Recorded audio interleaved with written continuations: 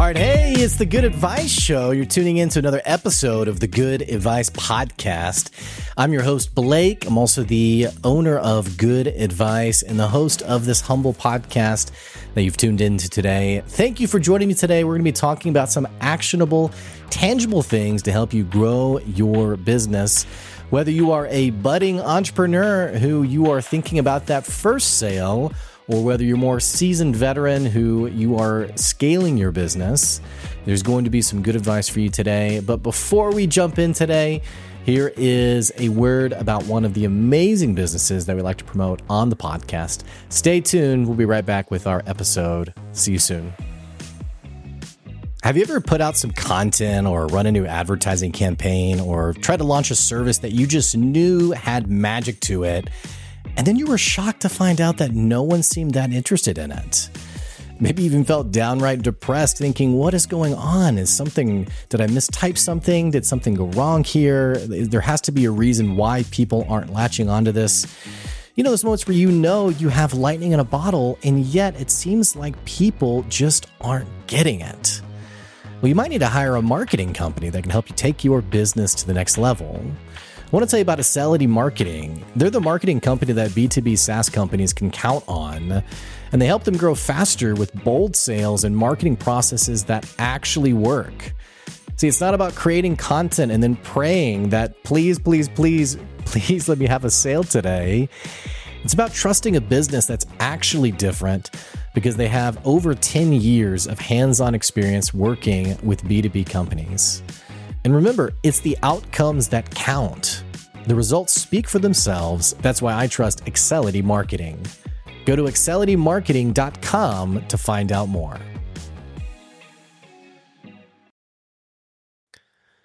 So for today's episode, I didn't say much in the intro today, and I'm not intending on this episode to be very long, but there's something that I think needs to be talked about that I think many of us struggle with in business. And the sooner that each of us recognize this, the better off you'll be. And I think to put it in the most concise manner, we are incredibly biased. We are obviously massively in love with our own product or service. Otherwise, why would we do it? Why would we sell it? Why would we offer it if we didn't believe in it in some way? And that, in many cases, can be our biggest downfall, in that it's hard for us sometimes to see things objectively. And I want to talk about the reason for this episode. Like, why am I talking about what I'm talking about today? There is a story of, or I shouldn't say a story. This is a business that I found out about just this past week. A business that is struggling, is having a tough time, whether it's the downturn of the economy or what have you. And because the business has been struggling, they had to let go some of their staff people. So there is a cliche in this, or rather, cliche is not the right word. There is a saying in this, last in, first out, which basically means the way these things typically go is whoever was hired last is often the first who is fired. So in this particular business, what ended up happening was they ended up following through with this line of thinking. It was, okay, we need to cut our overhead. We need to let somebody go. Let's pick this salesperson who is the most recent hire that we have. So they let that person go. And this is all, by the way, so recent. This all transpired over the last month, I guess, that it's too soon to tell really the outcome of this. Well, digging into more details about this business, I found out some more things about particularly the salesperson who was let go. I found out that in addition to being the latest hire for the business, this salesperson had booked more one-on-one appointments with potential buyers than anyone else in the business.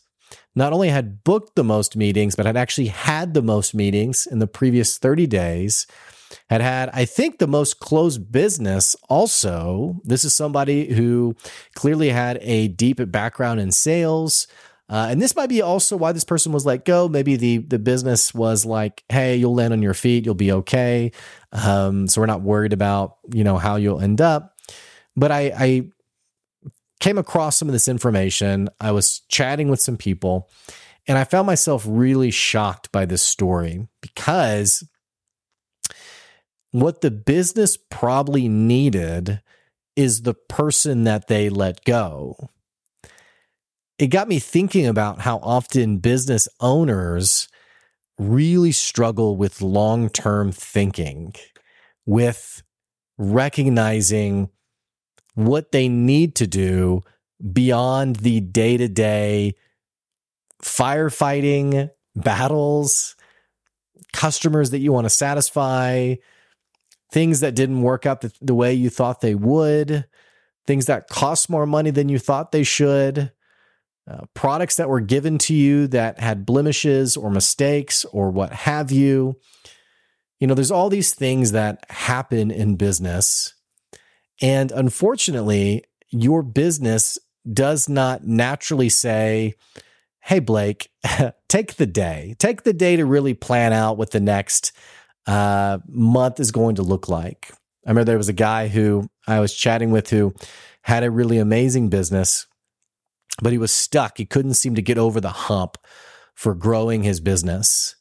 And I said, well, what do you think it's going to take for that to happen for you? And he said, well, I think I would have to set aside, sorry, my dog's barking. He said, I think I would have to find a time to set aside a day out of the month to be able to think about my business long term.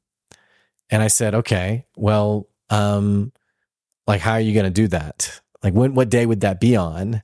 And he's like, Blake, that's my problem, is I simply don't have that day, because every day I have so many things I have to deal with.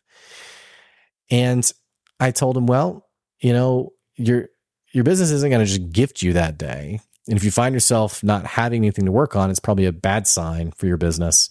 It probably means that, you really need that day, especially.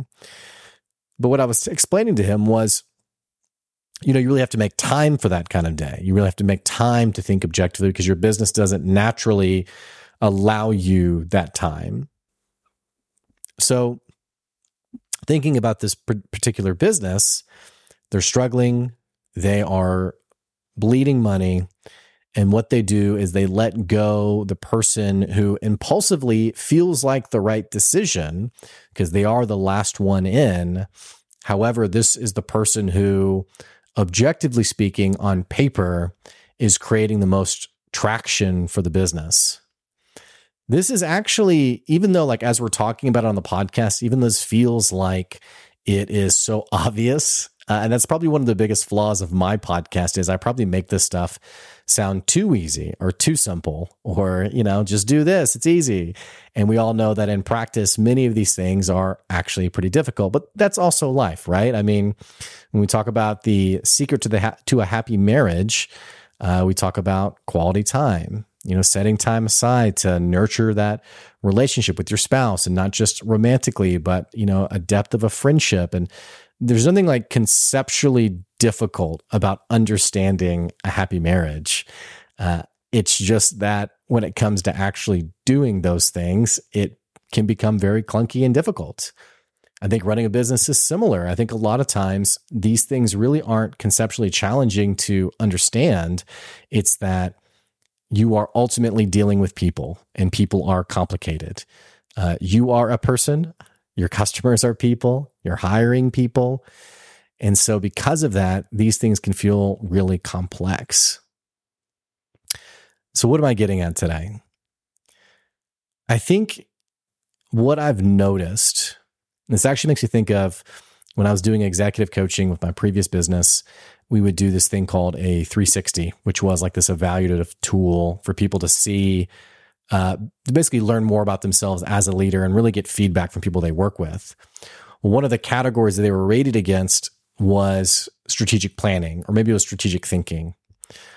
What I came to find out over doing dozens of these is that thinking strategically is a skill set you have to nurture and develop.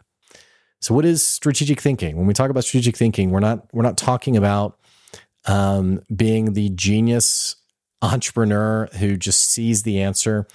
I think it is understanding the need to train and develop this into ourselves.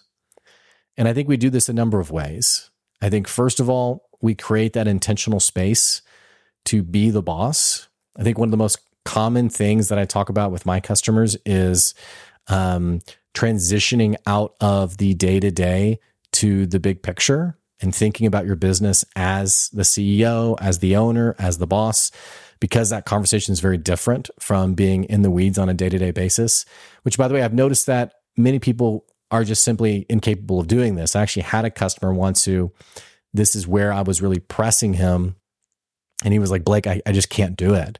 I can't get out of the sales world. Like, I enjoy it too much.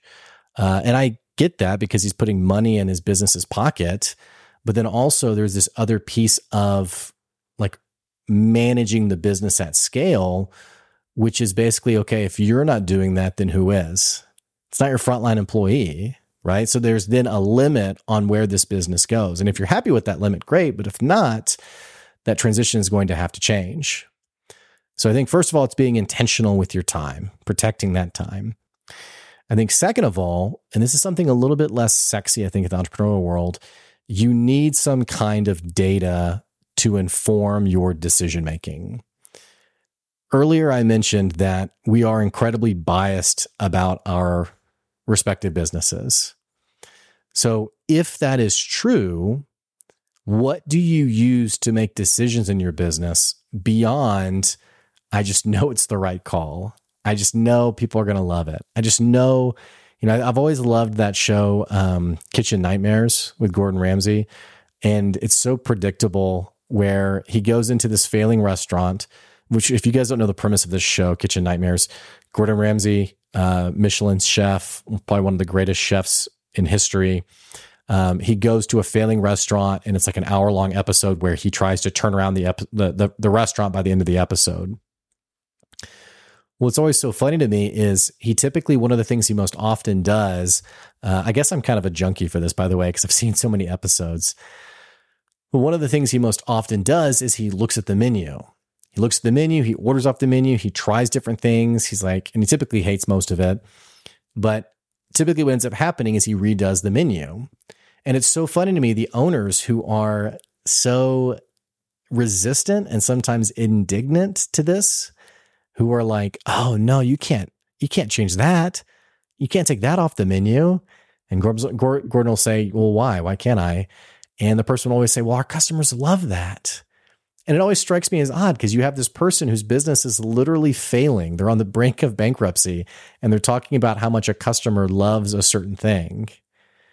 And I think, well, all two of them, all three of them, like, it can't be that great of an entree, right? Otherwise, people would be rushing in. This happens a lot. I've done it myself where I've thought, man, this is a really great thing that I offer.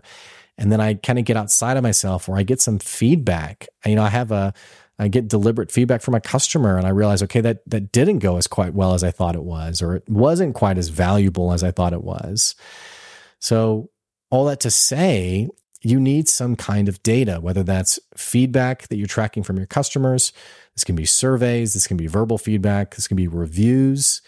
But beyond that, a great CRM tool, something that's tracking your sales, like where you can look at the products you're selling. These are, by the way, are all very basic things, but also many of us who get into the entrepreneurial space are by nature creatives, and we've left the corporate world because we're resistant to those systems that in our mind are very corporatized, when actually some of those systems are very useful for our business now. So I'd say, second, get some data that you can rely on for your decision-making. But I think also third, it's getting a pair of eyes on the data, on your situation, someone who can give you advice, who is not in your business. Someone who can tell you that your baby is ugly, where you're beaming, where you're loving everything. You're not making any money, but you're loving your business.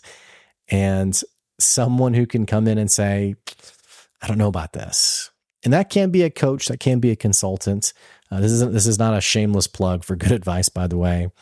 But I do think the way I've seen this play out, like internally in a business, is like you have a couple of people who are at the top of the business, a few different co-founders of the business, and one person is managing the data, and they present that data to the other two co-founders and says, yeah, our customers love this. This is what they want. We should have more of. And really, that single co-founder has injected their own biases into reading the data. It's like they already are hoping customers say one thing, so they kind of like dig through the customer data to find where the random Joe Schmo actually said that. And they're like, see, this is what they love. So it's not just about like hiring consultants and coaches. It's about sharing the data where one person says, oh, our customers really love this. And then the other co-founder says, actually, I don't think that's what they're saying. I think they're saying they hate it. And here's why. Oh, okay. Now our decision-making is totally different because we got multiple eyes on what was actually happening in our business. So take some time, be intentional with thinking about your business objectively and actually planning about your business. Use data and create systems to help elevate that data. And lastly, put some objective eyes on your business so you can get out of the day-to-day, out of the firefighting, and actually take your business to a spot where, maybe you're not even having to work 60, 78 hours a week. Maybe it kind of runs itself. There's a dream for a lot of us, right? Anywho, hey, short and sweet episode today. I just wanted to get this out at the end of the week. Thanks so much for tuning in today. Don't forget, if you enjoy the podcast, what the heck you waiting on? Click the subscribe or follow button so you can keep getting good advice wherever you are. Remember to tell your friends and family about all the good advice you get on this show. Also, don't forget that we do have a Patreon. It's at patreon.com/goodadvice. Or if you want to advertise your business on the podcast, you can email me, Blake, at goodadvicecoaching.com. That's today's good advice. We'll catch you later. See ya.